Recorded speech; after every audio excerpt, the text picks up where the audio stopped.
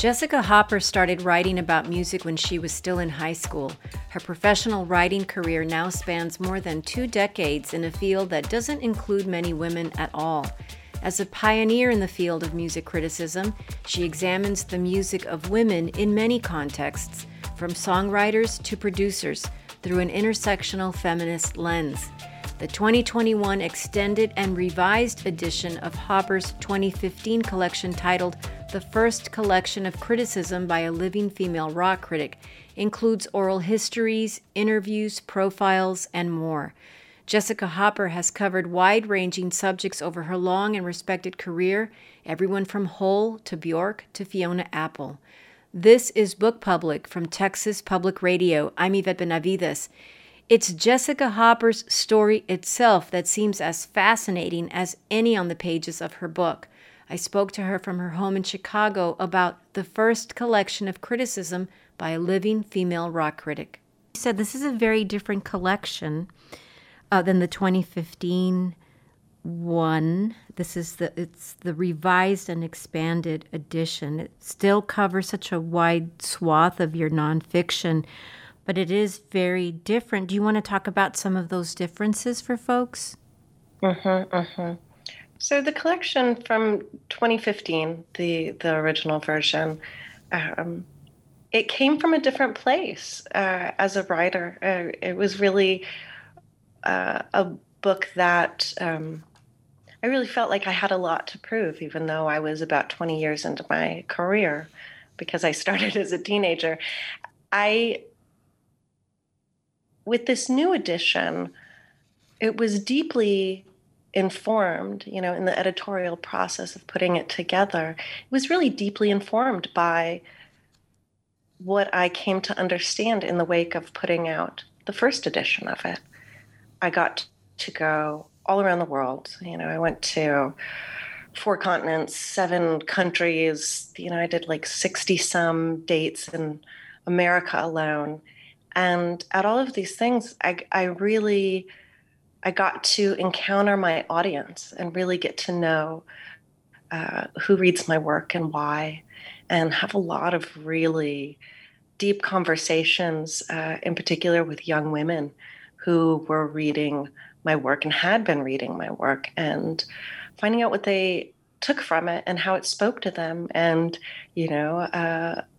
and what they disagreed with, and all of that sort of right-sided something. I came up in a very male-dominated, very patriarchal world of music criticism, and so decades of writing in that world had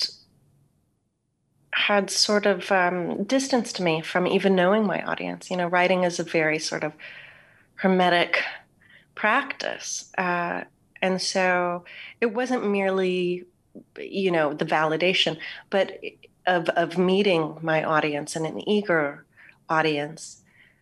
But really, it gave me permission to write to them rather than, a lot of my earliest pieces, including, Emo, Where the Girls Aren't, and even in some ways my interview with Jim DeRogatis about R. Kelly, 2 of the pieces that people really tend to know if they know my work. Those were really, in some ways, really petitioning for men in the music industry to sort of, appreciate women as fans, as participants in music, as, kind of petitioning for humane treatment, be seen as fully human, and for our experiences in music to really be valued.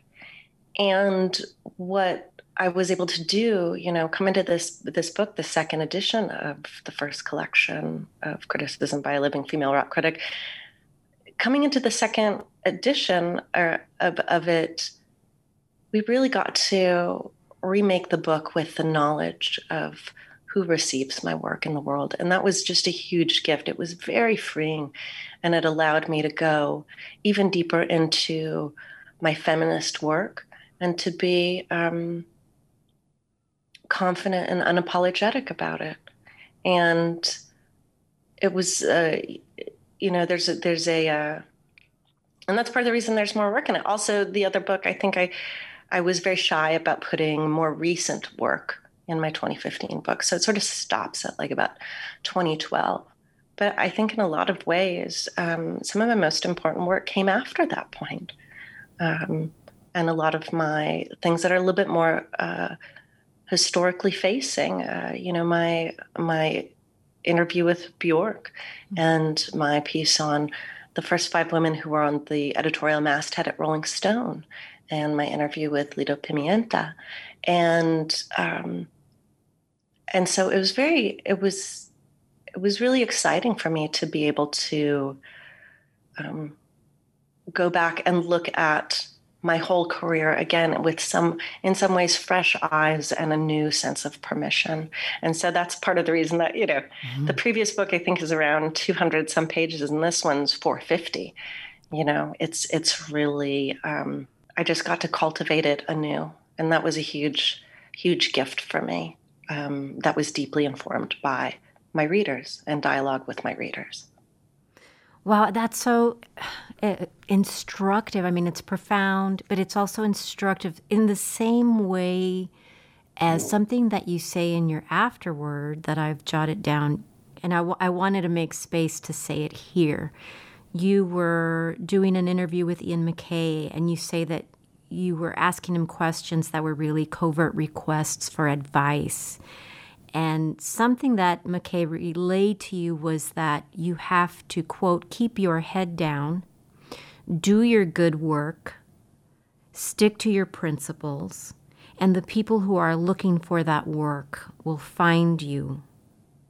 So then you moved to Chicago and set about basically to live out this idea. Seems like you were young to do this and that you endured a lot for your success.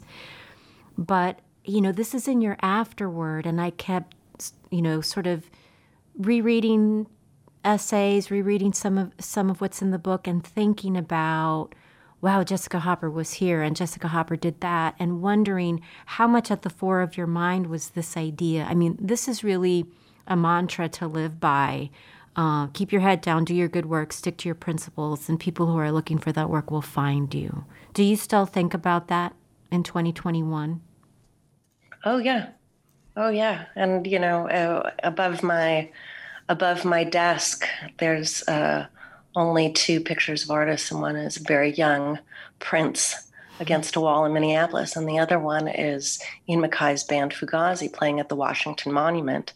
And so that mantra, as you called it, has really guided me, though there's certainly been times where I was further from it, but it really has been something that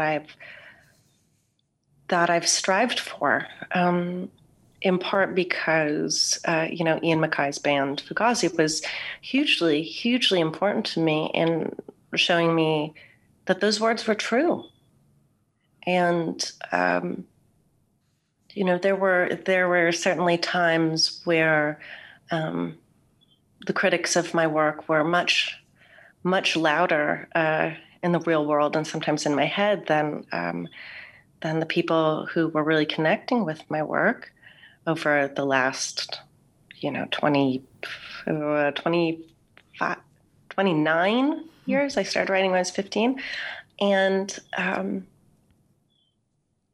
I think in some ways, those words are, to me, as resonant as they were at 19. I think like a lot of people that I know that are artists and writers coming out of the other side of, hopefully the other side of this pandemic and this really intense time, you're returning, I'm returning to really what I know to be true about my art and my work and my community.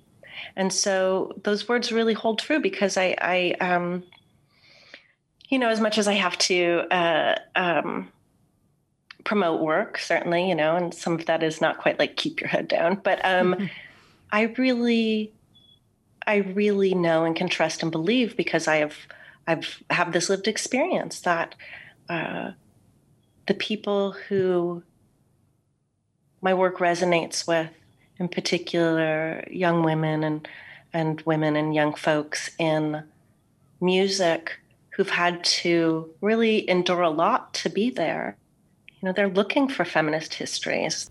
I found Ian MacKay's, advice to me to be invaluable and true. It very much matches up with my lived experience of putting out this, the book in 2015, and I found it to absolutely be true that people, particularly in my experience, young women and young folks and women, feminist folks in music, they are desperate to connect with an earlier generation of feminist work, of the experiences and travails of women artists, queer histories, and some of those similar things that I have in the book.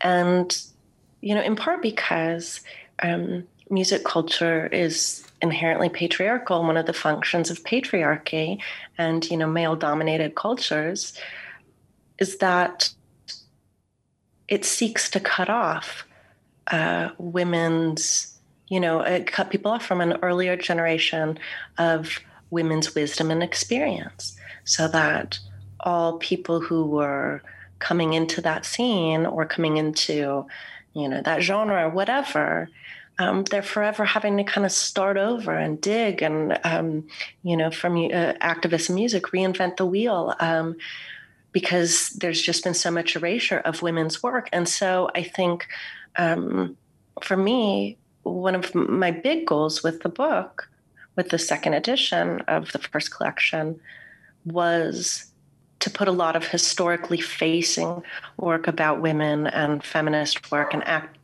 activist work within music, and especially the American underground, because if people can connect to that, then they can build off of it. But you've been doing this since you're 15 years old, and you did so. Yes. And so I wonder, like, how much of that in getting started and just deciding you were going to push your way into this world was just, you at 15 years old saying, I'm going to do this, and not so concerned about the barriers, just kind of maybe, I don't want to say oblivious to them, because I'm sure there was plenty standing right in front of you, getting in your way. But there you were, 15 years old, without a formal education in like rhetoric or in mass communication. And then you stayed with it, right? I mean, it wasn't just like a little hobby. You did this, until you graduated from high school or whatever. You stayed with it. And so I feel like your story is so singular to begin with, and so difficult. Must have been.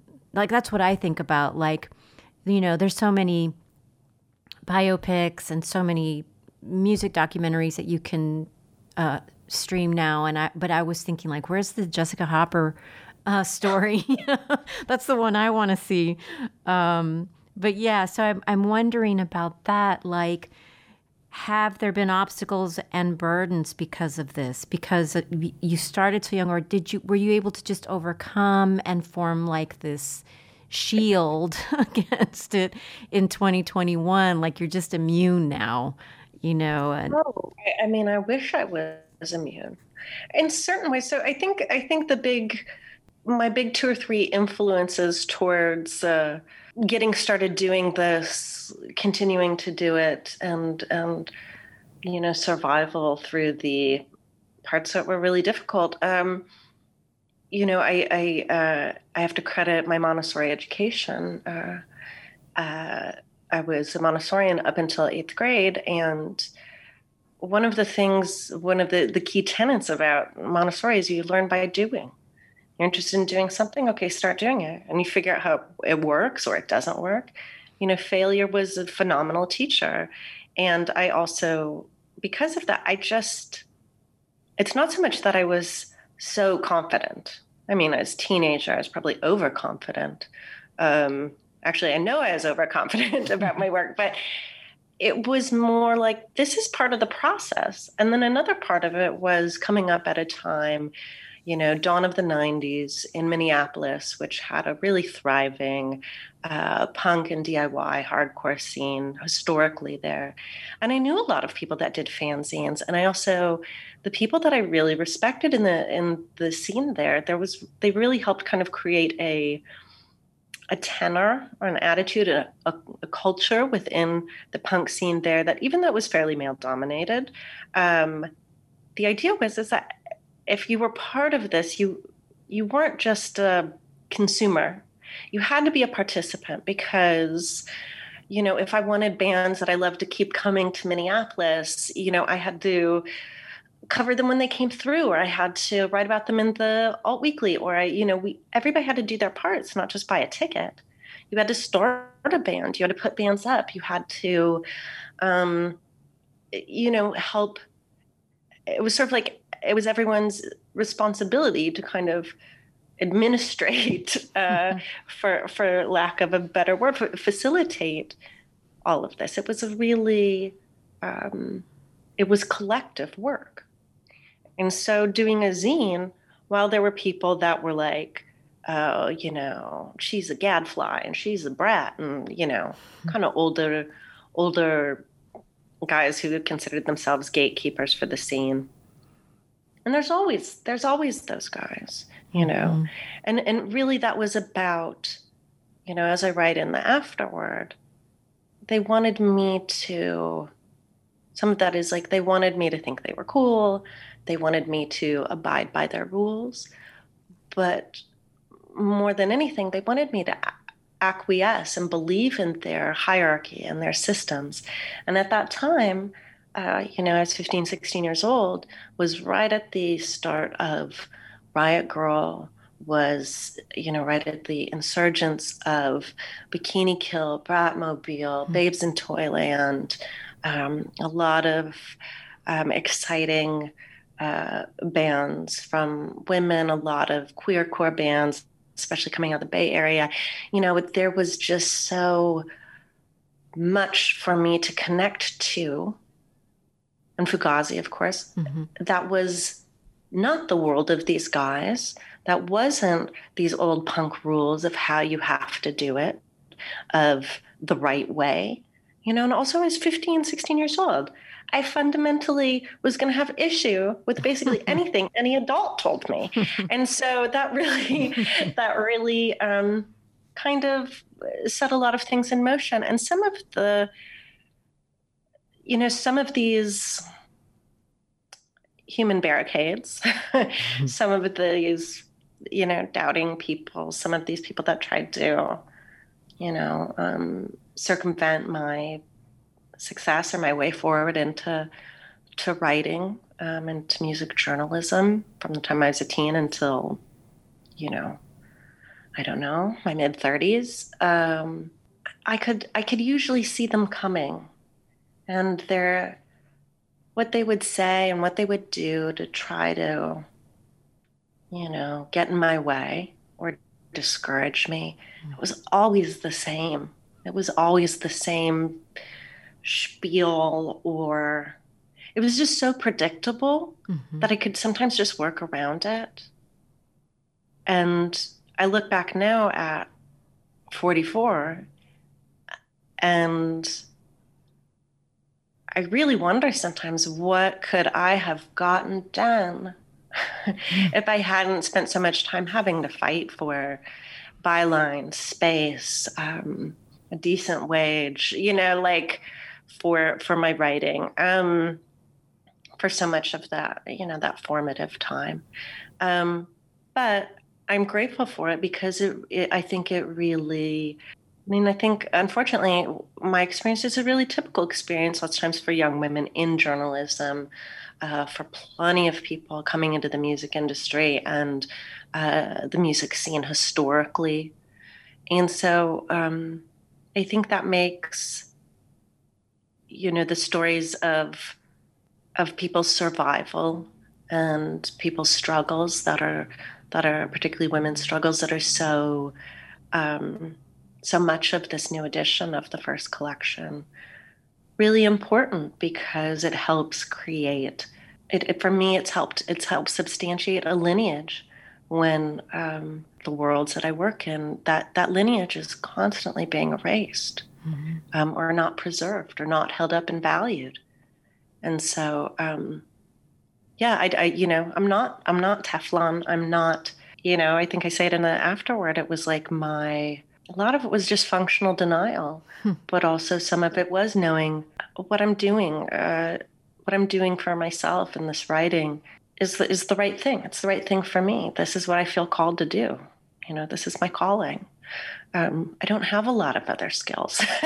So it was always just what I was just doing what I had to do, just like any other art. And very, very fortunately, I've been successful at it and found a readership again and again.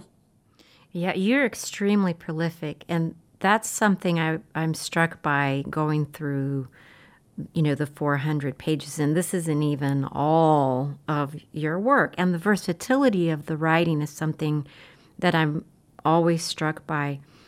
So I honestly think that your book, I'm not just saying this, I've said it to a few people in the last couple of weeks, should be like required reading in colleges and universities because of that, the shifts in the subject matter and the ways that, you address the structure or the focus. Or I listened to an interview with a historian who said that he's prolific because he loves to write. Like, he loves history as a historian, but he loves to write. So you obviously love music, but you must love to write, I imagine. And I'm right now coming back to the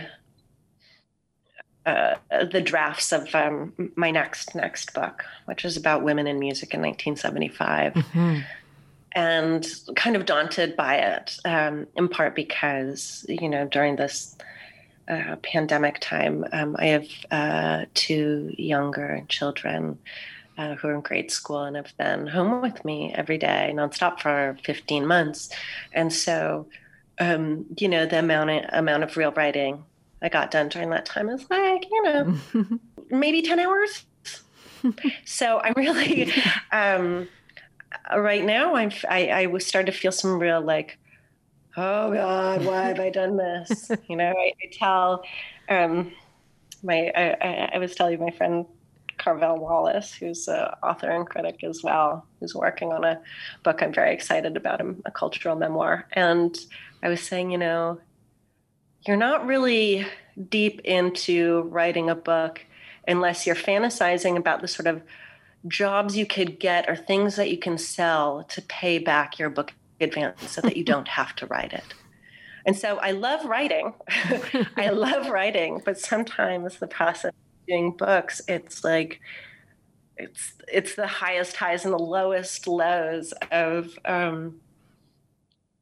writing, but I love writing about music in a way that, yes, I just love writing. I love it when I feel like I'm kind of hitting a rhythm on the page, when I'm on my third revision of something and I go, aha, that's it. And it's like I've unlocked something in my thinking or come upon a phrase that sort of coalesces something I've been thinking about for a long time. That's sort of like this, it's like having something stuck in the back of my teeth, that you're just sort of working at and you're like, aha, I have it. Okay. And that, it's like nothing else. It's like nothing else. It's an ecstatic sort of joy for me. And then the secondary joy of it is because, my work is public facing. I'm either publishing things online or in books or, through things that I write for podcasts or other documentary stuff that I do. I hear back from people. I see how my work is received in the world, or, I'm in line at the Chipotle and somebody's like, hey, I read your book in that piece about da da da. Every once in a while, that just happened to be on Monday. So that's an example of it. And I get to be in dialogue with people about music and big ideas and what they believe in and what they hate and what they love. And it's like, I love talking about music with people. I love arguing about music. So it's just all the parts of it are really, it sounds hokey to say, but it's just a gift. It's just a gift. I'm so grateful I get to do this. I'm so grateful I get to publish. It shows in your work. It really does. In my day, there was Cream magazine. There was Rolling Stone, right? I used to think that Cream was probably the magazine everyone really wanted to be in, and that Rolling Stone was still the pinnacle. And I remember my friends and I, my sister and I, read those magazines, and they were so important to us. And we would just like pass around, issues that were a year old or whatever. Do people read about music like that? I don't know. I was thinking about how I feel like with social media, we have so much information about our favorite artists. I used to sit in the library for hours going through microfiche to find like the October 1975 issues of Time and Newsweek to see Bruce Springsteen on the cover and read those stories. And now, I can see what he's doing on Instagram. I mean, it's just a very different kind of access. And it makes me think about like how much I appreciate your sensibility and your experience still with some of these pieces about albums and the magic of listening to an album straight through. Now with music streaming, there's emphasis on the single. And I think about how maybe my generation perceives that something is lost, like what's missing now. Digital natives and the younger generations, maybe they don't miss it. They didn't have it, so maybe they don't miss it. So I feel like there's a lot that sort of typifies changes in the music scene and how this has contributed to your own paradigm shifts in your writing career, and how is it just something that you sort of look at and say, okay, and you adjust, you go with it because you have to, because you're writing about it, and this is just the way the world really works. Things change. I think that's pretty astute. There's when I briefly worked at Pitchfork, we would just talk about people were less interested in criticism. You didn't need to care about what Pitchfork rated something, because you could go on Spotify or Apple or whatever platform, Bandcamp, and just stream it. So you didn't have to, because it was just immediately accessible. And so in some ways the album review, which in some ways I think is my true milieu as a writer, is just not as nearly as important as it was, as you're talking about in 1972, when there were 4 or 5 sort of big underground music Bibles that people could use to guide them in their purchases, because you couldn't hear something unless it was on the radio, and lots of times things that people cared about just weren't. And there was a lot more, until I would say the late 1990s, early 2000s, there was much more of a gulf between the underground and the mainstream media, music, everything. And so, me being someone who's at the real tail end of Gen X, all my earliest writing was, everything was analog. I would read my drafts. If I had like revisions to a draft, I would have to call my editor and read them over the phone. Or, I remember typing up my reviews and mailing them to my editor across town, or going up to the Kinko's and faxing it. It was really a different sort of, it was a whole different situation. But also, I think now people generally have a different, young music fans have a different relationship with criticism, which is for a lot of reasons. One, younger listeners now, I think, particularly Gen Z, are really skeptical of the music history that's been handed to them. And in some ways, they're more interested in digging in and, searching to the bottom of the internet to find out what the real story was and kind of form their own opinions, which I think is really interesting. Though there's plenty of bands that have no kind of digital record, or are kind of on the other side of that digital divide. And so, that in some ways it sort of flattens history. I think that's one part. Another part is that because of social media, artists do not really talk to journalists anymore. John Caramanica did a big piece on it in the New York Times. He's one of the pop critics there, and about, cover stories on big magazines from big artists. They don't really want to be interrogated or held up to the light. And so they have a famous friend interview them. There's generally much fewer music publications in general. And there's a lot less work for critics in general, for arts critics across the board. I feel especially bad for dance critics. And, I think the other part of it too is that being a critic right now, especially being a young critic, I think can be very, very daunting, because there's, a kind of online stan culture, fan bases that might come after you if they don't, if an interview seems like you're asking a question that makes the artist bristle a little, or, that isn't purely fawning, or any review that takes any part of the artist's image or, choices to task at all. I know plenty of people who've been doxxed by the online hordes or super fans, in particular, Taylor Swift and others. But, for me a few years ago, particularly in the wake of the first edition of this book, I felt like I had accomplished a whole lot of what I had, even in my wildest dreams, kind of set out to do in my critical career.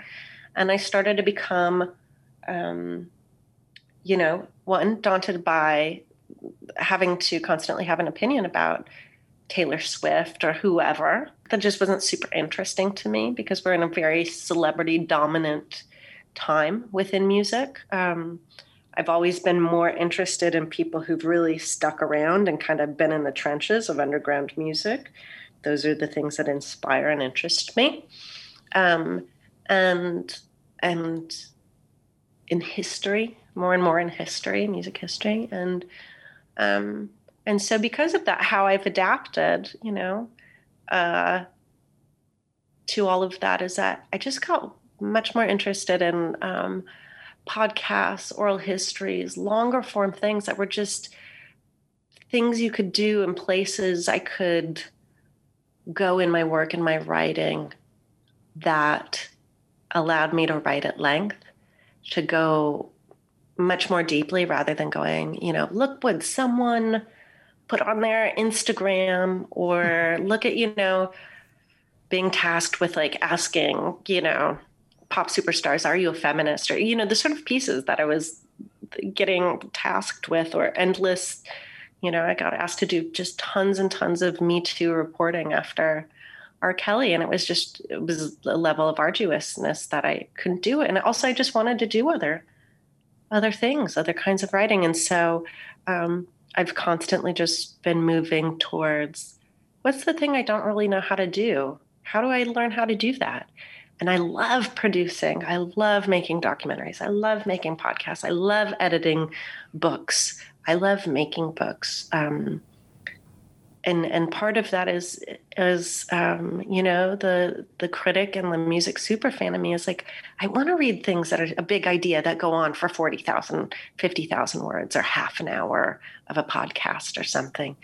I miss that richness that there's not a lot of places for that kind of music criticism anymore. Very, very few. And so I've continually sought that out and kind of sought new climbs with that to pursue. Who's someone whose music you listen to that would surprise us? Because I feel like I kind of know, like you have very. Well, I think everybody thinks they know. This is maybe. I mean, this sounds like a total joke, but there were many times during our wee pandemic, during our epic pandemic, where I just wasn't even listening to music. This kind of, I think like a lot of people, there were times where I just felt very fried and very like delicate, very tender. And so I kind of listened to the same few things that would surprise no one, Octo Twins, Galaxy 500, some old, just like my old comfort faves listening, Cowboy Junkies. But I got really into probably my number one most listened to record of the last 15 months it's called Wind Chimes of the Australian Outback. And I believe it is a recording, it's like a field recording of wind chimes in the Australian outback. It is an animal landscape that doesn't sound super familiar to me. It's, I don't even know if these are real wind chimes. If they are, someone mic'd and mixed them beautifully. And there's a little wind. And so that's probably the most surprising thing that I love. I found it deeply comforting. Anybody who would have walked past my home office would have been like, why does it sound like, a massage spa in there? But that was my jam. I discovered that I love to listen to I love to listen to wind chimes. Who knows if this will last past the pandemic? I'm definitely listening to a lot more, contemporary music and kind of getting back up to speed now that I feel like I have the temerity, the spiritual bandwidth, the emotional bandwidth. And so who knows if I'm going to keep my wind chimes playlist in deep. Well, during the pandemic, we all heard about the Linda Lindas, that teen punk girl group. Yes. I love them. I love that they got a record deal like 4 days after everybody heard about it. You really can't deny them. You can't deny that, man. Yeah. So what do you think about them? We needed them, right? We needed them. But also, things are happening so fast for them. I'm kind of, part of me is like, protect the Linda Lindas. That energy of the Linda Lindas and their sound reminds me so much of early era Riot Grrrl bands and, teen punk basement bands that were everything to me as a young punk fan, kind of trying to figure out where they fit in this macho hardcore punk world that I was in. And as I'm so excited for the Linda Lindas and all that they're going to inspire in the people that hear them. It's really kind of incredible, even in 2021. So, Jessica Hopper, tell me, this is a very unfair question, but what's one thing, if there was just one thing you wanted readers of this book to walk away with when they turn the last page, what's that one thing? A hunger to go put on some of the records that I wrote about and figure out how they think and feel about them. Jessica Hopper, thank you so much for talking to me today. I really appreciate it. Thank you, Yvette. This has been a wonderful conversation. I appreciate it. Jessica Hopper is the author of the revised and expanded edition of The First Collection of Criticism by a Living Female Rock Critic. This has been Book Public from Texas Public Radio.